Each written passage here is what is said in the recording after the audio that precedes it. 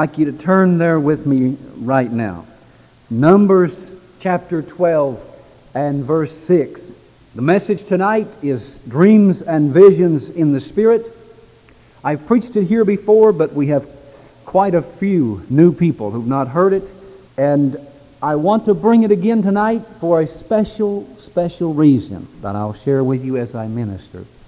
It will be on tape immediately following the service, plus there will be additional supplementary notes available to you free also to go along with the tape that are in addition to what I cover here in the service tonight.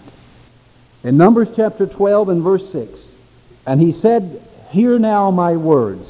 If there be a prophet among you, I, the Lord, will make myself known unto him in a vision, and will speak unto him in a dream. My servant Moses is not so, who is faithful in all mine house. With him will I speak mouth to mouth, even apparently, and not in dark speeches. And the similitude of the Lord shall he behold.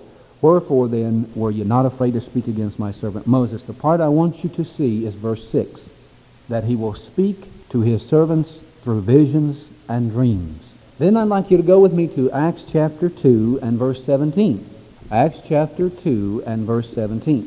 This is on the day of Pentecost, and this is the Apostle Peter preaching to the multitude gathered outside the upper room, who had heard the noise as the Holy Spirit filled those believers in the upper room that day. And Peter says to them in verse 17, "And it shall come to pass in the last days, saith God, I will pour out of my Spirit upon all flesh, and your sons and your daughters shall prophesy, and your young men shall see visions, and your old men shall dream dreams.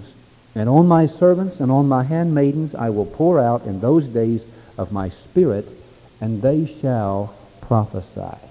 I believe that the Church of Jesus Christ needs to take a second look at those scriptures. I believe that the thing that is perhaps played down and not taken note of today is the way that God desires to speak to His people and to the body of Christ through dreams and visions in the Spirit.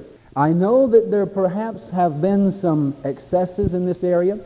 Some of the things that purported to be visions maybe were a little far out, off base.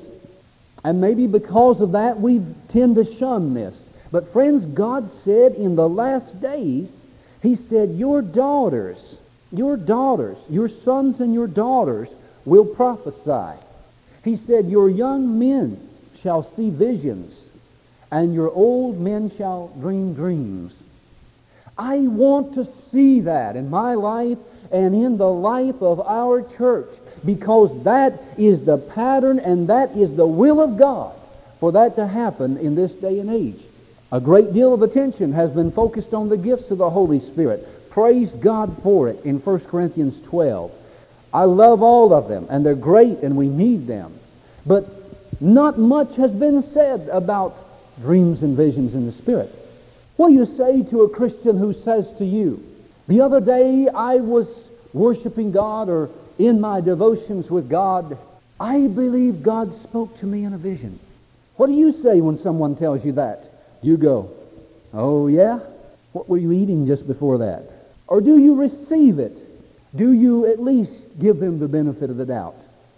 I know that there are some whom have abused it by some excesses where they would say, "Well, God told me to tell you to give $10,000. Has God told anybody to tell anybody that? No hands. I was hoping for a couple of hands on that one. Well, if God speaks to you before the service is over about it, let me know.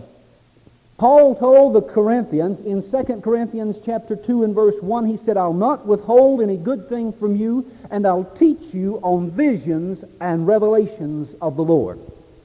Now, if you don't have time to write down all the scripture references I'm going to use tonight, just get the tape, okay? They'll be on there, and also get the set of notes.